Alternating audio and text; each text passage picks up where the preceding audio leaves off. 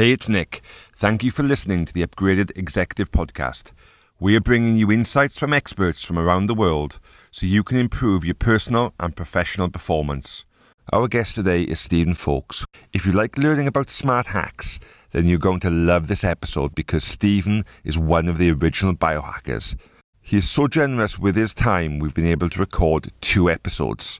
This is the second episode that we've recorded with Stephen Fowlkes called Incredible Hacks, the grandfather of biohacking. In this second episode, we discuss meditation and breathwork, what chronic low-level inflammation is and why you need to be aware of it, Stephen's view on the vegan and carnivore diets, Stephen's 3 favourite hacks, which include tryptophan, urine testing, and resetting your circadian rhythm, and also Stephen's research into Alzheimer's and how to avoid Alzheimer's when you get older.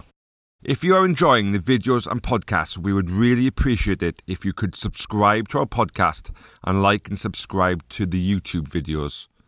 If you would like to get access to our content 1 week before it's officially released, then please leave your details at www.upgradedexecutive.com/subscribe and we will send you a special link each week so you can watch the episode 1 week before it's officially released.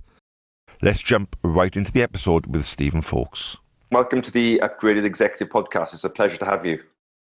Thank you. It's good to be here. What do you think's happening when one's having a 5D experience, so be it through deep meditation and breath work? I think that meditation is incredibly valuable. And what's fascinating to me is that there's so many different ways it can be done and so many different experiences that people have. And a personal meditation technique is very much like all these other kinds of things. Sure. And there are some people who can't do certain kinds of meditation easily. And it's like, trying to do a massage with sandpaper to them, it drives them nuts. And yet certain other kinds of techniques, easy and simple. And, I do, different meditation techniques as part of my personal optimization. And I just shared one of them on Facebook about 2 weeks ago. A lot of meditation teachings are time-consuming and complicated, and most people are impatient and don't want to be bothered. So the one that I use takes between 1 and 5 minutes. That's basically to inhale into your energy and power and action, and then hold your breath. Either hold it by chest muscles, inflate your lungs, and hold it with your chest muscles, which creates tension. And then you relax, you exhale, and you do an extended exhale that's as long as you can possibly do it. And you just let all that tension fade away. And so the muscle tension goes, there's no urge to breathe because of the breath holding. You get lots of CO2 into your system. And at some point, that relaxation of the breath going out becomes a relaxed breath coming in. And just a simple breath like that allows you to do it. You can do it anywhere you want. If you're about to go on television and, be in front of cameras, you can do this before you do that. If you're about to go on a date and you're nervous about it, you can do it then. This is something that you take with you. It's just breath control, a discipline of breath control. And it's suitable in a lot of situations where you might even be socially involved because it's subtle enough that you can do it at a party or at a wedding and nobody knows you're doing it. It's a very, very powerful technique. What would you say, Stephen, are the best ways to try and control inflammation? It's a messy subject. And that's the reason that doctors don't deal with it. It's awfully complicated. So it depends a lot on what's going on. Infections. Okay. Blatant source of inflammation, infections. But, and that's what your body is designed to deal with. But if you have inflammation from, let's say, leaky gut syndrome, you don't have an infection. Adaptions that the body has to inflammation are geared towards infection when you don't have an infection. And so you can get stuck in an chronic inflammatory mode from things like food allergies, delayed hypersensitivities to things like gluten and wheat and proteins in milk and phytotoxins and mycotoxins and endotoxins in our environment. IgE, IgA, and IgM antibodies have instead of being 5 to 30 minutes, they're days to a week. And that's why people don't notice them. That inflammatory response being spread out over a whole week. And it just feels like, well, that's the way things are all the time. And unless you do a food withdrawal and reintroduction process where you're trying to amplify that inflammatory response to where you can notice it, kind of like, smoking your first cigarette. If your parents encouraged you to smoke a cigarette, a full cigarette, the first time you smoked, you never smoked for the rest of your life. So an adverse experience goes a long way. And the problem with delayed hypersensitivities is it spreads this experience out over such a long period of time that you just don't notice it. It's just constant. And so our minds don't learn from that. And by a bee, or you get stung by or bitten by a mosquito and you get a welt and it itches, that cause and effect relationship is separated by minutes, and our minds can handle that. That's a cause and effect relationship. It's a great way of explaining it, because I realized I was sensitive to lectins, the nightshade family of vegetables. If I have a small amount of nightshade vegetables, I can be 2 kilos heavier the next day, where I'm just retaining water and inflammation.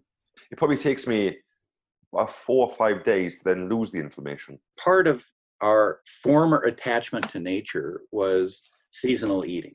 Because of that, we had food withdrawal that was enforced. If you were nightshade sensitive, you wouldn't have any nightshades from January through April. You wouldn't have wheat between, let's say October and March.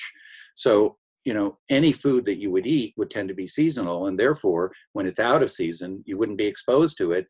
And you could wash those antibodies and antigens out of your system. We don't do that anymore. If you're eating wheat, chances are you're eating it every week. So if you have a delayed hypersensitivity, which is, 6 to 8 days, and you eat it every week, just when it's starting to wane, boom, you hit it again. And so it's constant. One of the things that I've learned that I can't emphasize enough is that healing and inflammation are antagonistic to each other. Anytime you have inflammation, you're deferring your healing. If you have an infection and it's going to last 2 days or maybe 2 weeks, because that deferring, you can catch up.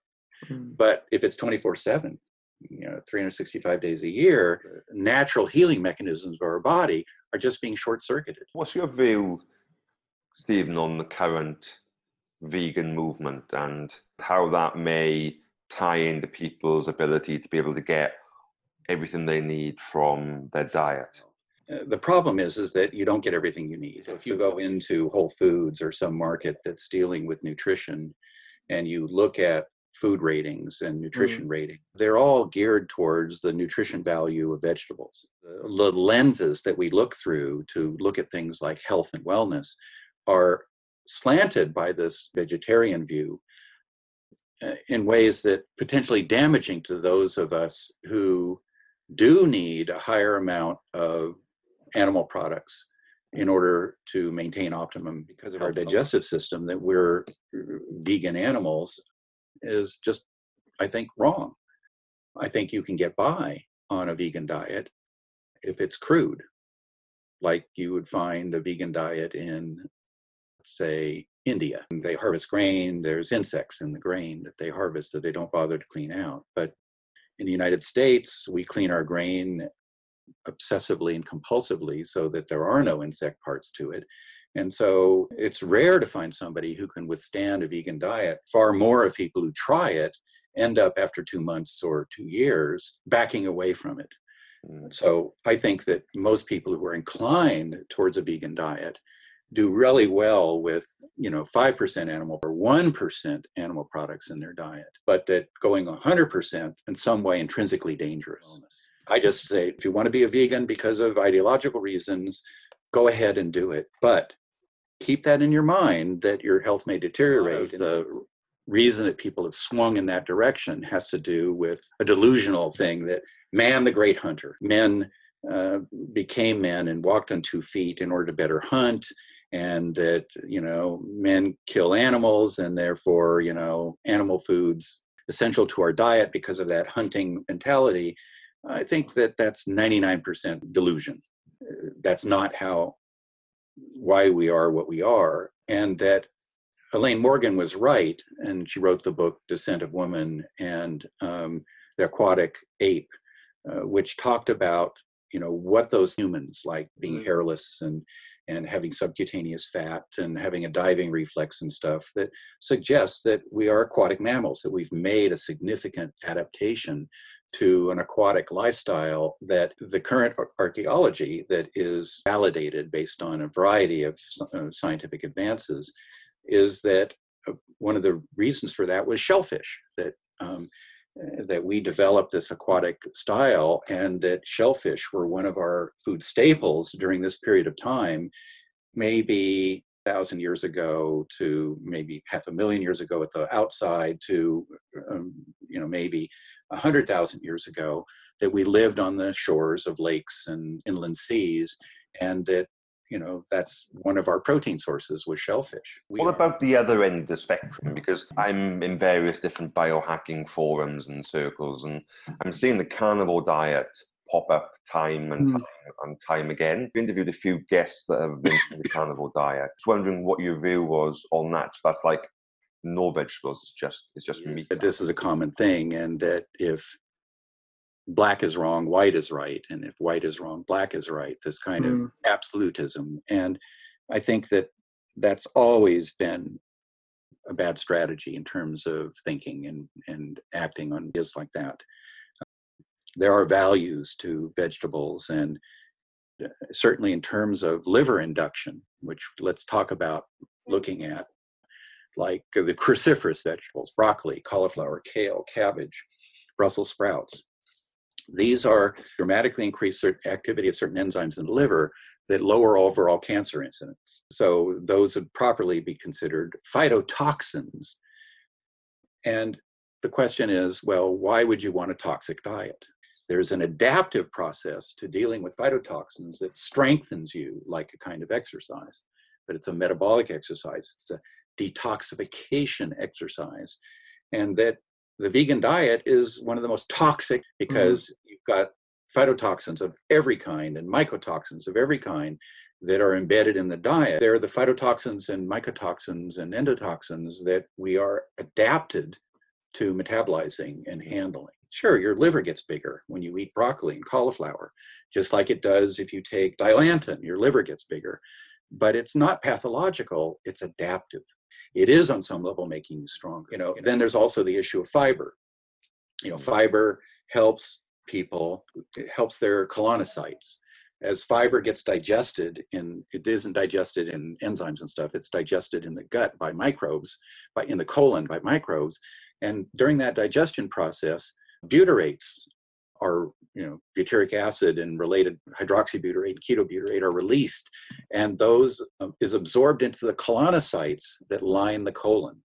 And it turns out it's a significant source of energy, and that when you don't have fiber in the diet, or you're missing the microbes that break the fiber down, that you are at risk of colon cancer.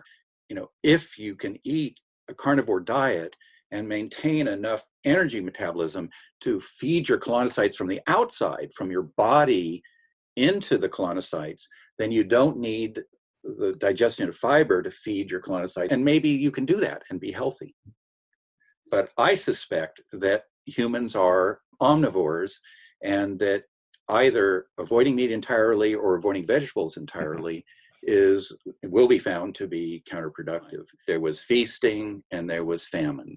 And when you walked into a valley and then consumed all the food in the valley, you had to either move on or starve. And those kinds of things are big motivations.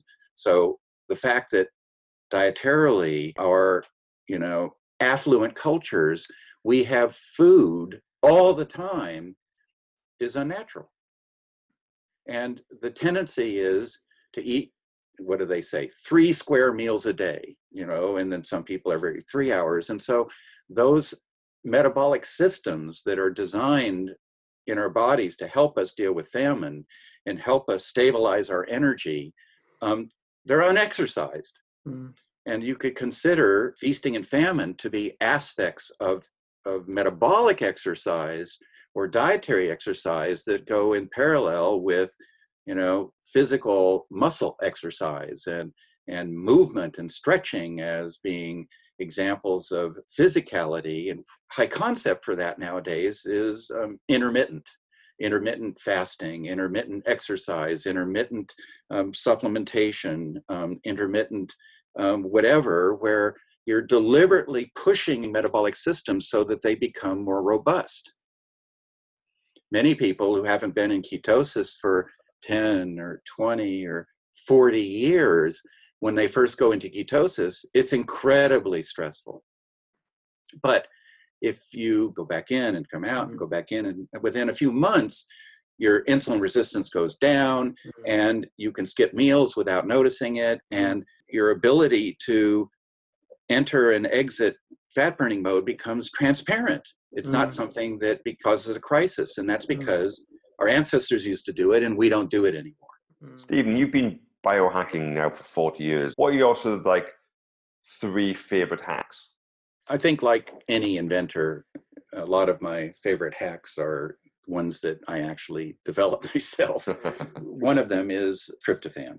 And there's a problem with tryptophan in that it's not a good idea to have high tryptophan in one's diet. But that tryptophan is very important for making part of the sleep process. It's part of the search for enlightenment and spirituality, appreciation of that connection to something larger than yourself, whether you think about that as God or family or mankind or the future. I like tryptophan. But tryptophan is also a problem when you have inflammation. When you have inflammation, there are 2 enzymes that get activated, aromatase that makes estrogen and IDO that burns up your tryptophan. And this is part of your defense against bacteria. Iron, copper, zinc, and tryptophan are all growth factors for infections. And so your body tends to lower them when you have inflammation. And lowering tryptophan means lowering serotonin. By mixing tryptophan with predigested collagen peptides, one dissolves into a solution, so it's absorbed very, very rapidly. Instead of it being a powder that dissolves over hours, it's now in a liquid form that dissolves in minutes. It's absorbed in minutes through the blood-brain barrier into your brain. And so you get this amplification of serotonin effect that's probably 8 to 10 times, which is, in my opinion, good for allowing you to use the smallest possible dose of tryptophan to get a benefit. And is also involved in sugar addiction and in alcohol addiction. So it's nice to know about this if you're an alcoholic or you're a sugarholic, that you can use this tryptophan solution to mitigate your carb cravings. I don't have the willpower to handle my sugar cravings 24/7, but I do have the willpower to handle it for 20 minutes. And so you just make a deal with yourself. If I, take some of this tryptophan mixture, take a swallow, and then 20 minutes later, it's gone. So I think that's a really cool hack. Another hack that I've invested quite a bit in, which is a pain to do. That's where you monitor your urine pH every time you pee, which is why it's a pain. It's a lot of trouble to do it, but I've learned incredible amounts about myself by studying that pattern, which goes not only to circadian rhythms, of from acid during the day to alkaline at night, being active and energetic during the day to being calm and relaxed and deeply sleeping at night. That's a 2-fold pH variation in 24 hours, which is a factor of 100 in terms of hydrogen ion concentration. Not a trivial rhythm. It turns out that a lot of pathologies show up as disturbances in this pattern. There are things like fixed acid patterns where your urine is acid all the time that is a sign of chronic inflammation. And so if you don't know you have inflammation, but you have chronically acid urine, you can just immediately assume you have inflammation. You have to pee on a strip of paper or on a pH meter and then record the number and the time and then, look at things like, well, what was I doing at the time? My urine went alkaline to very, very acid in 15 minutes and I had a migraine headache. Well, that's a classic pattern for migraine headaches and asthma attacks. This kind of inflammatory trigger from the body the bloodstream becoming too alkaline for the kidneys to manage it. And therefore, inflammatory chemicals are produced of the blood. And that results in vasodilation issues and migraines and airway restrictions and stuff like that, that can become potentially life-threatening. This is quite useful, but because it's not easy, nobody does it. If you have a delayed circadian rhythm and you're a night owl type, your acidification in the morning is sluggardly. It's delayed. And if you eat fruit for breakfast and you're a night owl, it'll derail you for the entire day. But if you're a morning lark and you have good acidification, good energy pickup, eating vegetables and fruit for breakfast can balance you out. So you have people like the Diamonds writing about fruit for breakfast as being good for everybody. And it was good for them. But for me, it would be a disaster.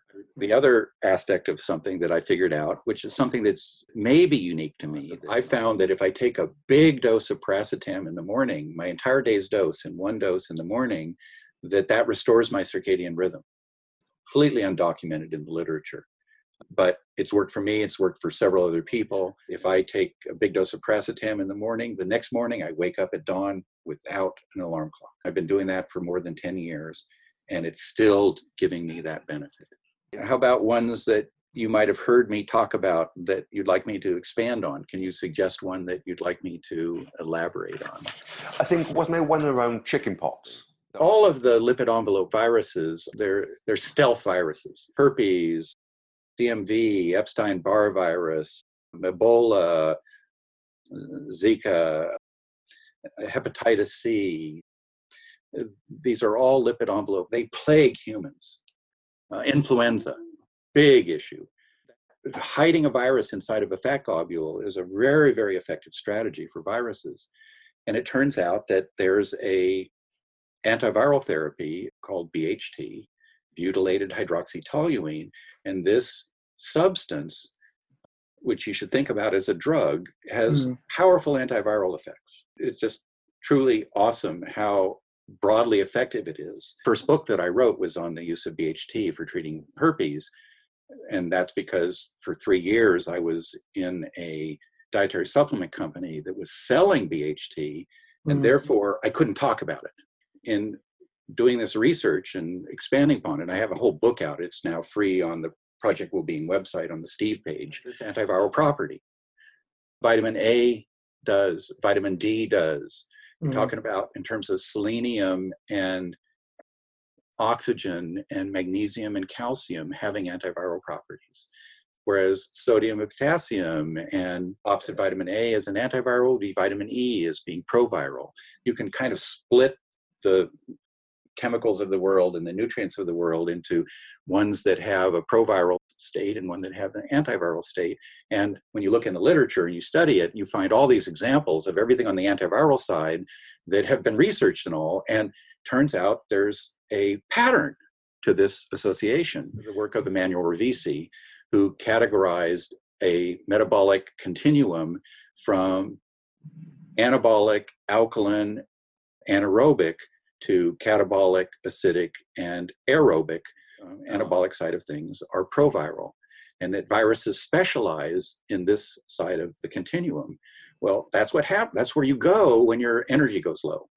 So if your energy is balanced, you're here. And if you end up with a catabolic condition or oxidation, you go this direction. And if you go this way, if your thyroid isn't working right, or you have fluoride poisoning, or mitochondrial problems or stuff, you go this way, which makes you sensitive to these viruses. Quite fascinating. And so I included all this nutrition information and metabolic information in this book on BHT, and it's available as a free download for anybody who wants to look at it. When we started the conversation, you mentioned that one of the catalysts for you getting into biohacking was the death of your grandfather through Alzheimer's. What did you learn on your research, and what are you doing personally to give yourself the best possible chance of avoiding Alzheimer's? Well, I mean, certainly there's all the common wisdom about it. Use your brain, do things you love. Avoid Alzheimer's, or people like artists and conductors and musicians and people who love what it is that they do. And even if they weren't paid for it, they'd still do it. So there's certainly that side of things. But, for me, mostly unfulfilled quest up until, 2002, when all I was doing is collecting observations and facts like jigsaw puzzle pieces. And I could look at them, but none of them fit together. Or maybe one of them would fit, and therefore it really wouldn't be that interesting to have two pieces that hook together when they kind of seem like they hook together anyway. The early 90s, I collaborated with John Morgenthaler and Ward Dean, which was the second Smart Drug book. And we wrote a chapter on Alzheimer's disease. But it was a everything but the kitchen sink approach. All these different things that had been, used and looked at and stuff, but there was no integration to it. 10 years later, that a group of scientists who were collaborating between the US and Canada, University of Kentucky and the University of Calgary, gave me the jigsaw puzzle piece that everything started to fit together. And all these minor little pieces, assemblages that I have. And that was the observation that every one of the enzyme systems in Alzheimer's disease had a sulfhydryl group at the enzyme site or right next to it was the signature of Alzheimer's disease. That turned out to be a very compelling picture for me because that's what I do with my brain. I build these systems level, relationships of things into, an organized, coherent pattern. And all of a sudden, everything made sense for Alzheimer's disease. And so I started looking into it. What enzymes are inhibited in Alzheimer's disease?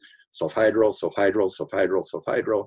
And it was the integrating experience. And then ever since then, I've just been putting out information on how to do this and how to take advantage of it. And after 10 years, Dale Bredesen did it a different way. May was looking at chemistry.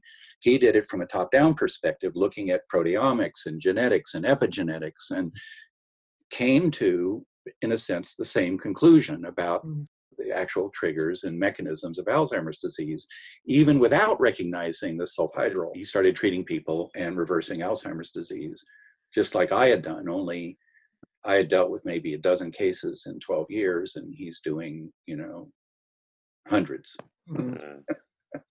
So how do you reverse it? You just restore glutathione recycling and the brain heals itself. Wow. It's a simple lack of mercury control. And glutathione does two things in the body. It's an antioxidant and it controls mercury. And glutathione's ability to bind mercury depends upon how it's recycled. Glutathione oxidizes, and oxidized glutathione does not bind mercury. You recycle glutathione back, now it binds mercury. And now it protects your nervous system from oxidants. Mechanism of recycling glutathione is an energy-driven system. It works by the same mitochondrial mechanisms that make ATP. Is this the reason why you don't supplement with glutathione? Because you want that glutathione recycling process to be working effectively? All you have to do is give somebody an herb with a chemical that irritates their system and their glutathione will go up. You don't have to give them any glutathione at all. So that doesn't convince me that taking glutathione is a good idea. But recycling glutathione, that's the way the body does it. And that depended upon your energy. And, when you're young, glutathione recycling is incredibly robust. And glutathione synthesis is also robust. What would you do to help recycle glutathione rather than supplement with glutathione? The problem with supplementing glutathione is that it's the glutathione system is feedback regulated. In other words, it's like testosterone. You take more testosterone, your body decreases its production. A lot of the hormones are in that kind of way. Thyroid hormone, you take thyroid hormone, your body lowers its production of thyroid hormone. So it's not to say that that's bad. It's just that you're dealing with a dose response curve that's dynamic and it's changing, and you have to take that into account. And so that's why a lot of thyroid hormone replacement therapy nowadays is done dysfunctionally, is because that's not being done. And they'll just give a certain dose and hold it there when actually the feedback loop is ignored and the dose becomes inadequate. From the perspective of recycling and energy systems, the question comes down to, what is your, let's say, constitutional orientation towards fuel? It handles glucose very well, and a moderately high complex carbohydrate diet, you can thrive on that. Or are you somebody where insulin resistance is an issue like me, carbohydrate is, in a sense, an attractive nuisance, and that I need to deliberately cultivate fat-burning metabolism to have a robust energy. And so for most of the time, that's what I'm doing. I'm restricting my carbohydrate cellular metabolism, beta oxidation, or I'm encouraging ketosis, which is, wholesale fat burning. I've got two questions for you before we wrap up, because I want to be respectful of your time, and I know you've given us a lot of time already. I guess the first question is there anything that you want to plug to the audience or tell them? Yeah, anybody who wants to know more about what I'm doing can go online and just type my name into a search engine, and you'll get blogs, answers to questions on Quora, the CERI.com, CERI, Cognitive Enhancement Research Institute website has old stuff on it. Project Wellbeing has newer stuff on it. I'm not afraid of sharing my opinions and speculations with people.